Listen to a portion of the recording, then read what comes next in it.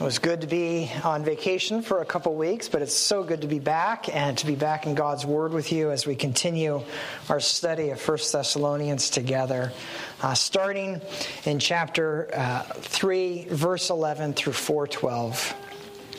Beloved saints, the grass withers and the flower falls, but this, the word of our God, is eternal and it abides forever and deserves our full attention. Now may our God and Father himself and our Lord Jesus direct our way to you.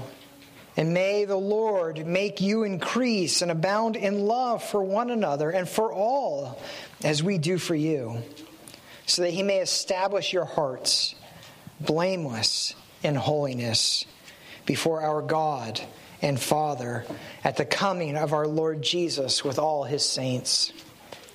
Finally then, brothers, we ask and urge you in the Lord Jesus that as you received from us how you ought to walk and to please God, just as you are doing, that you do so more and more. For you know what instructions we gave you through the Lord Jesus. For this is the will of God, your sanctification, that you abstain from sexual immorality, that each one of you know how to control his own body in holiness and honor, not in the passion of lust like the Gentiles who do not know God, that no one transgress and wrong his brother in this matter, because the Lord is an avenger in all these things, as we told you beforehand and solemnly warned you. For God has not called us for impurity, but in holiness. Therefore, whoever disregards this disregards not man, but God, who gives his Holy Spirit to you. Now concerning brotherly love, you have no need for anyone to write to you, for you yourselves have been taught by God to love one another. For that indeed is what you are doing to all the brothers throughout Macedonia. But we urge you, brothers, to do this more and more, and to aspire to live quietly, and to mind your own affairs, and to work with your hands as we instructed you, so that you may walk properly before outsiders and be dependent on no one. This ends the reading of our God's Word. Let us ask his blessing on our time in it this morning. As the heavens, O God, are higher than the earth, so are your ways higher than ours, and your thoughts higher than our thoughts. We're here because we want to know you. We want to know your truth, and we want to know your ways. Teach them to us, we ask. Guide us in them. Teach us to know all your truth, all your ways, and to seek after them with all our hearts and with all our minds and with all our strength. Do this even now as we draw near to you. In your word we pray. Amen. And you may be seated.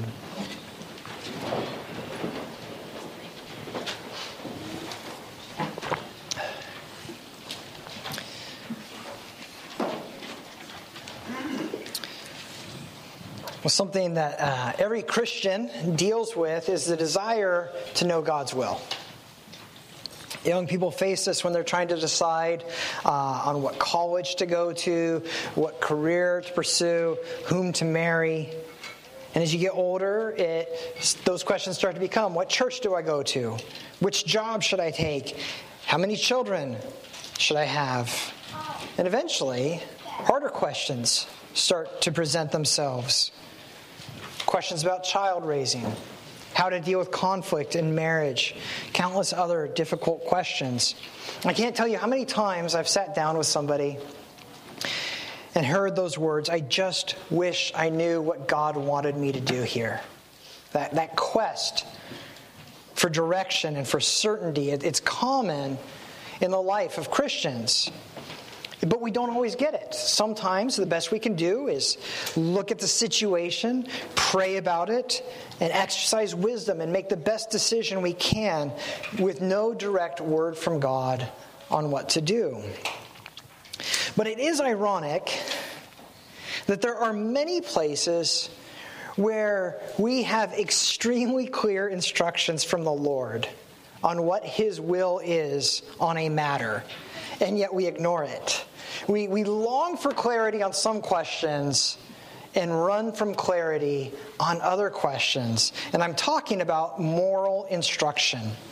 There are things that God tells us He wants for us always, 100% of the time, and yet we still act as if we don't know what His will is, or we directly contradict it. For example, God is abundantly, extremely, and utterly clear on the fact that Christians are only to marry Christians.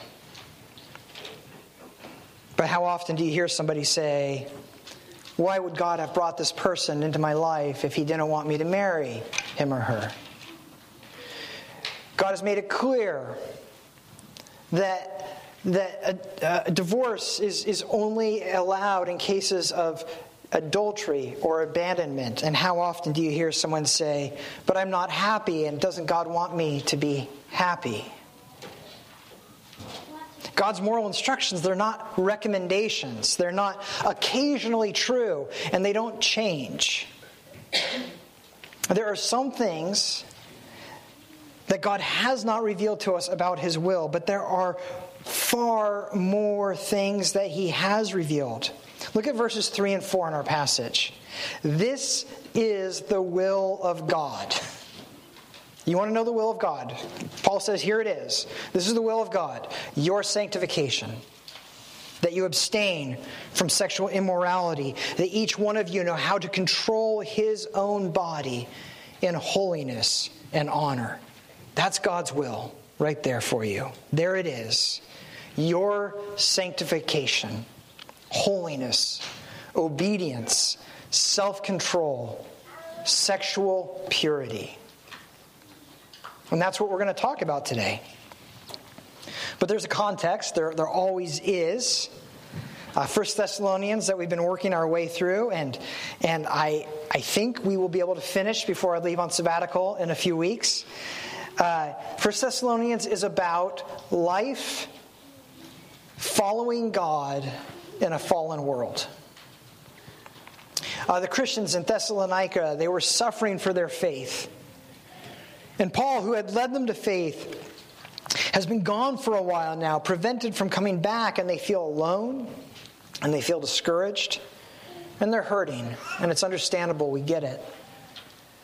And so Paul is taking them back to the basics. He said in chapter 1, faith, hope, and love. These are the basics. This is what you need to focus on in your trials, in your affliction, in your suffering. And so he's going to deal with each of those. So chapters 2 and 3, they dealt with faith. Paul reminded them how they first came to believe, not just what they believed, but the context in which they came to faith.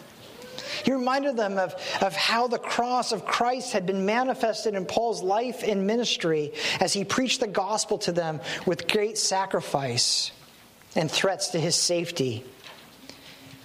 And how they sacrificed so much in order to believe. And his point was that their conversions weren't easy. They counted the cost when they came to faith. And it's for that reason that Paul is confident that their faith is genuine. But he wasn't done. In chapter 3, he said that his inability to return to them reflected Jesus' own absence from the church. And so he did the best thing he could do. He sent Timothy to comfort them. And again, this is simply a reflection of Jesus sending his Holy Spirit to his people. And that, the sending of the Holy Spirit, is the real comfort that Christians have. That God, by his Spirit, dwells in each and every person who believes in Jesus Christ and surrenders to him. The Holy Spirit has made each of us his home. We have become the temple of the living God. That is our great comfort. And this is Paul's foundation as he turns from the issue of what they believed and how they came to faith to how they are to live in this world. And today's passage is the first of two passages of what it means, of what it looks like to walk in love in this world. He's going to interrupt himself and talk about hope for 2 passages, and then he'll come back to love. But there's 2 passages where he says, this is what love looks like in this world. We've done faith, now we're starting love. Specifically, love in this world looks like purity. Purity. And so what we're going to see this morning as we look at this text is that because the Holy Spirit dwells in you and in other Christians, you are to walk in purity and protect the purity of others. Because the Holy Spirit lives in you and your fellow Christians, you need to guard your purity and the purity of your fellow Christians, is really what Paul is driving home in our passage today. And to see this, we want to first look at holiness and how Paul describes Christians, how they are defined by the indwelling of the Holy Spirit. From there, we want to look at how that must shape our own personal pursuits of purity. But we can't stop there. Because if fellow Christians are also temples of the Holy Spirit, we must guard their purity as well. And so that's where we're going to look at the third point this morning. In chapter 3, Paul told the Thessalonians that he prayed for them day and night. Chapter 3, verse 10. And then he told them what he prays. He described that prayer in verses 11 and through 13 that we read just before our text this morning.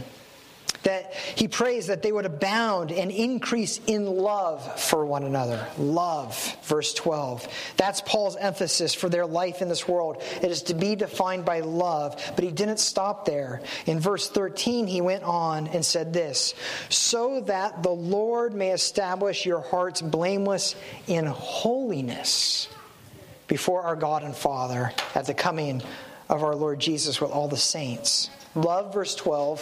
Holiness, verse 13. Love and holiness. Holiness and love.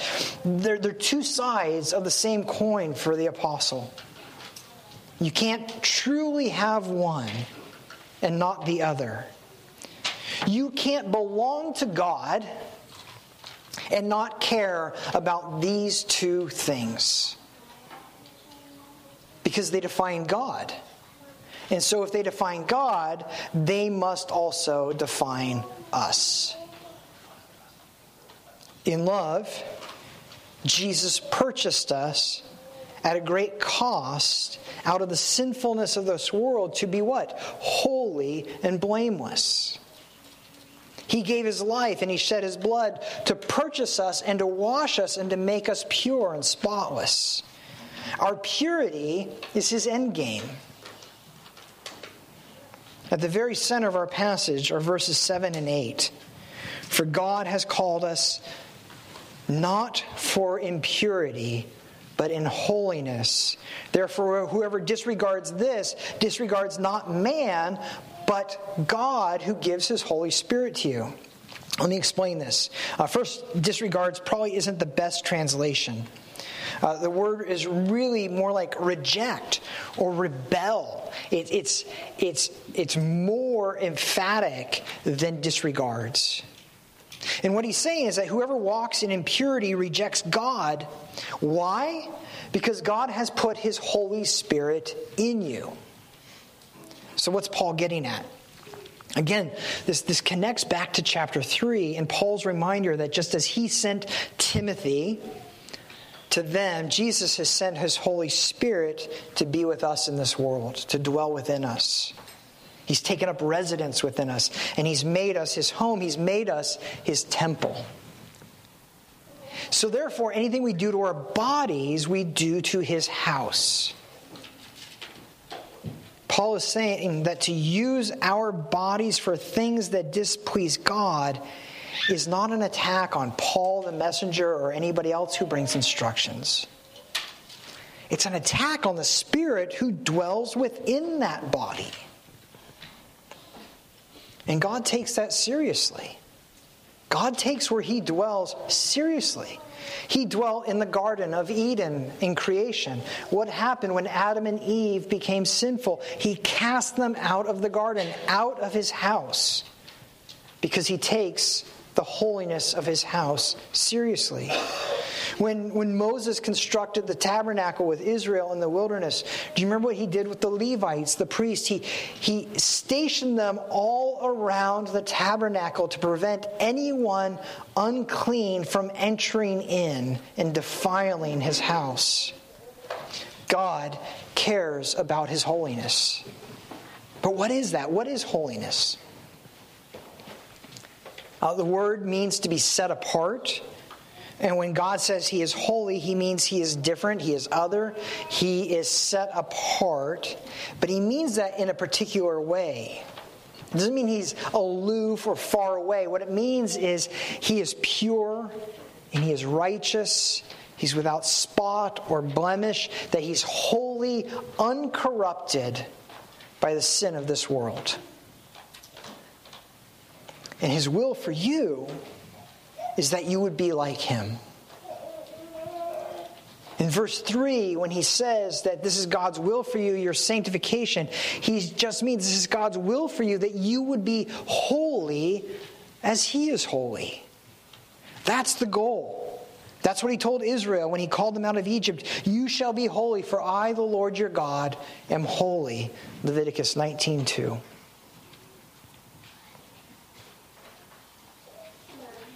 All of that is to say that when we say the Holy Spirit indwells us, this is not just some nice little truth that sounds good on a Hallmark card.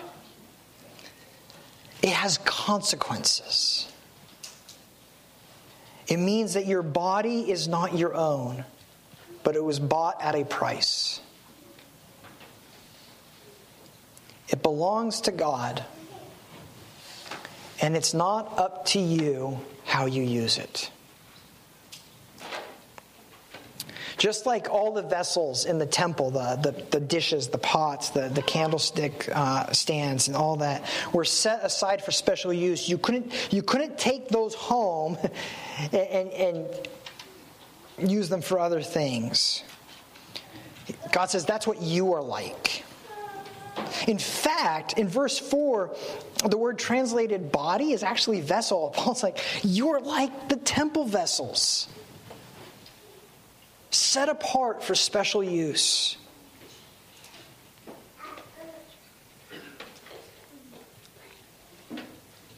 You've been set aside for the Lord's use. And God's will for you is to learn to see yourself in this way and to use your body for only what is holy and honorable. Verse 4. And he goes on to explain in verse 5 that this means that we are not to be controlled by the passions of our lust like the Gentiles who do not know God. Now, this is funny, right? Because Thessalonica is a Gentile town. There were Jews in it, but many of Paul's audience were Gentiles. He says, no, you've been engrafted into the people of God. You are sons of Abraham. And you are not to live as the world lives. Thessalonica, like Corinth, was known for being very sexualized. Promiscuity was an accepted part of the culture. They thought of themselves as very enlightened and forward-thinking, free from older, stuffy views of sexuality. Does that remind you of any place that you currently live at all? And Paul says that's nothing to brag about. But did you notice his wording? That each one of you know how to control his own body. Control his own body. He's talking about self-control. The ability to restrain our desires, to not be enslaved by impulse, but to rule over impulses, is what distinguishes us from the animals. Animals don't sit around contemplating truth, beauty, holiness, and virtue. They're led by impulse, helpless to fight against it. In other words, they are enslaved to it. To be ruled by your passions and your impulses is to be a slave. To call that freedom is the height of self-deception. The Bible doesn't tell us to control a lot.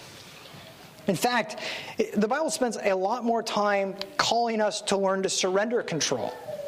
One of the few things it does tell us to control is ourselves, our passions, our impulses, and our desires.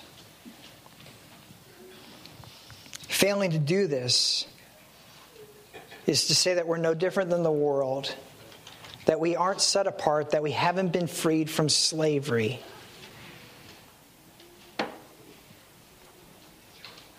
Ruling over your passions is hard, but it's essential to being a Christian.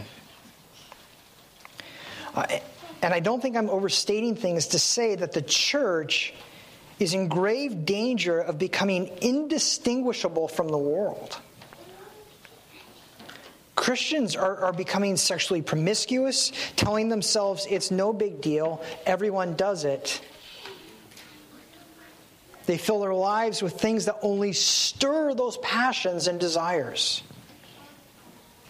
The movies, the TV shows, pornography, social media feeds. They feed these passions instead of holiness. And then Christians wonder why it's so hard to control those passions. Well, they're well fed. If you want to be strong in holiness, that's what you need to feed. If you spend little or no time in Scripture and in meditation about God's Scripture, can you really be surprised that you lack the strength to subdue your sinful desires? Your greatest strength, though, isn't just what you set before your eyes.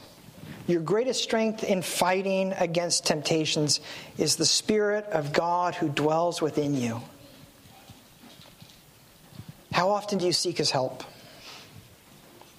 Do you pray? Do you cry out for deliverance? Do you believe, greater is He who is in me than he who is in the world? And I have everything I need. Do you believe that you have been set apart and made holy? Because the more you believe these things to be true, the more you will act as if they are true.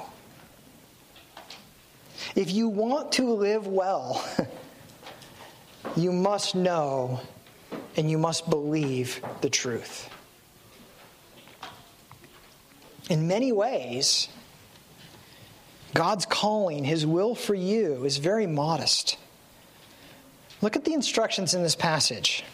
Verses 3 and 5, or 3 through 5. Exercise self-control and abstain from sexual immorality. And then verse 11.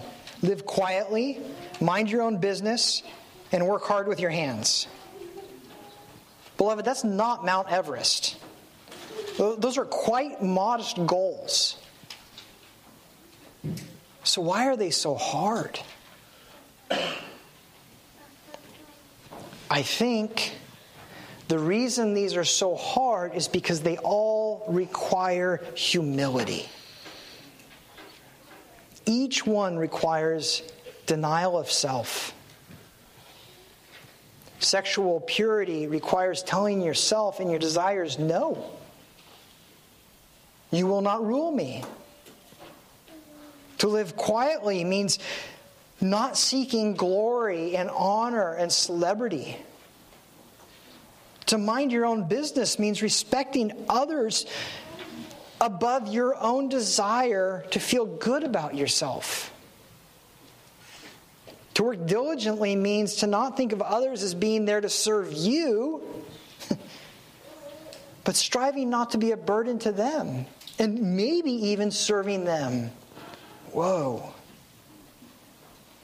But here's the thing. Living quietly, minding your own business, and working diligently will all help you live a holy life.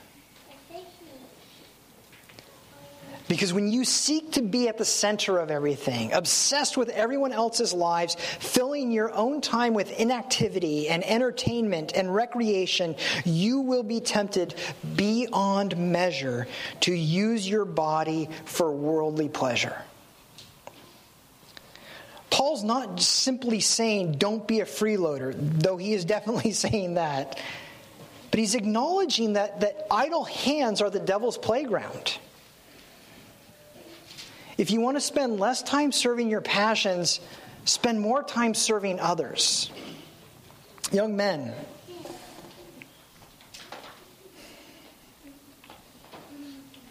do you ever use the words, I'm bored? And if so, how do you seek to fill that time? Looking for fun things to do? Have you ever considered spending your downtime helping others? God is offering you something helpful. Find some work for your hands. Spend time serving others. And you might be surprised what that does for your soul. Young women, do you find yourselves spending a lot of times minding other people's business and affairs?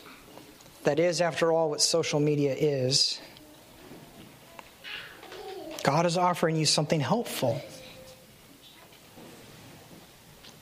Find some work for your hands. Spend some time serving others. There's a lot of young moms with young kids. Just go over and hang out. There's a lot of old moms. Go spend time with them and see what you can do.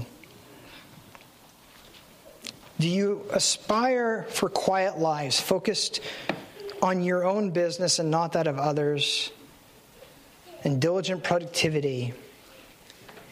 If that's not what you're seeking after, that might be a big part of why your passions rule over you. Time spent serving God is time not spent serving sin.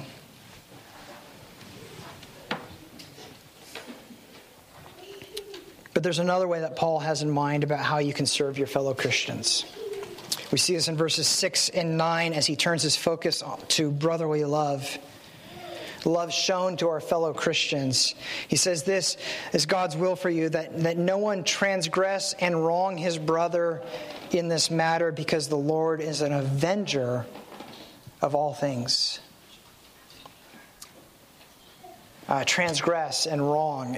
Get at overstepping and doing something that takes advantage of a fellow believer, of violating a believer.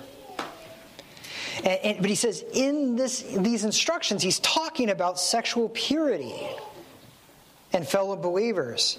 He's saying they too possess the Holy Spirit.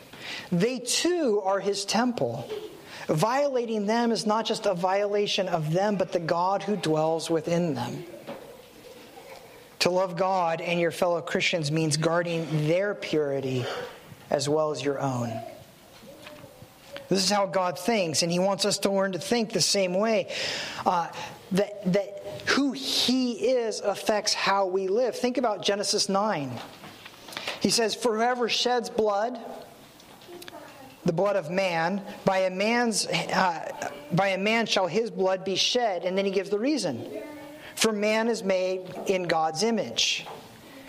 He says the reason killing somebody is unjustly is wrong is because they're made in God's image, and it's an assault on him.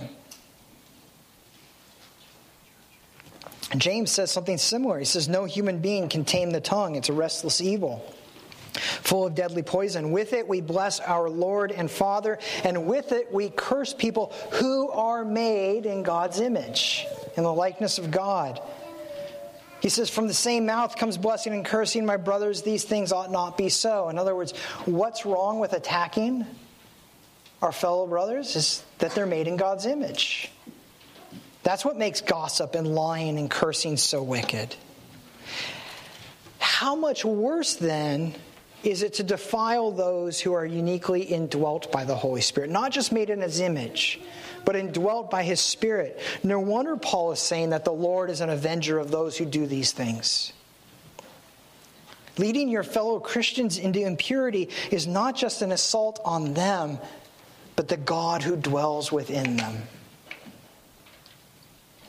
If you are really convinced that the Holy Spirit lives in that person, how could you do anything other than treat him or her well? So we're not left wondering what the will of God is. He tells us it's that we live self-controlled lives free from sexual immorality, that we live quiet lives, minding our own business, laboring diligently with our hands. And this is how we are to live as we await the return of Jesus, pursuing holiness and love. Sounds simple, doesn't it? So why is it so hard? What is it that makes self-control so hard? And what do we do with the shame that we feel when we fail? Beloved, on the last day, when our Savior returns and we look him in the eyes, our hope will not be found in how holy of lives we lived. Our hope will be found in that we were washed in the blood of Jesus and made holy and blameless by his grace. And so that we would never forget this, our Lord repeatedly brings us to this table where we see a visible reminder of where our hope is found. In Jesus giving his life to pay the price for our sins. In the bread and the wine that are before us, we see that price. The price he paid to remove our sin and our impurity. And he covers our shame with his own righteousness so that when he looks on us, it's as if we never sinned. Far from giving us a free pass to sin, that tells us just how important holiness is. But it also does one more thing. As truly as that bread and wine enter into us, he reminds us that he is in us and we are in him. That by his Holy Spirit he dwells within us and that we are not on our own. When we're not left to our own strength, the Holy Spirit is at work within us, bearing fruit in us, transforming us. And part of that fruit, do you remember what Paul says in Galatians 5? The fruit of the Spirit, one of them is what? Self-control. That is our hope. And so when you're struggling to control your passions and your desires, remember that you are not your own, that you were bought at a price. Remember that the Holy Spirit dwells within you and he is at work changing you. And remember that greater is he who is in you than he who is in the world. Amen. I'd like to ask the elders to come forward that we might receive this gift from our Lord this morning. Well, please bow with me in prayer. Father, we thank you that Jesus has taken our shame and that he has washed us in his blood and that you remember our sins no more. Your grace is truly amazing, far beyond the wildest imaginations of men. But we long for more than forgiveness. We long for holiness, for self-control, to use these vessels, our bodies, only for that which honors you. For you have made us your home and you dwell within us. May we treat our bodies as holy, running as far as we can from all sexual immorality. Teach us to love one another, to treat each other as temples of your Holy Spirit. Grant us the strength to do all of this, we pray, through Christ our Savior. Amen.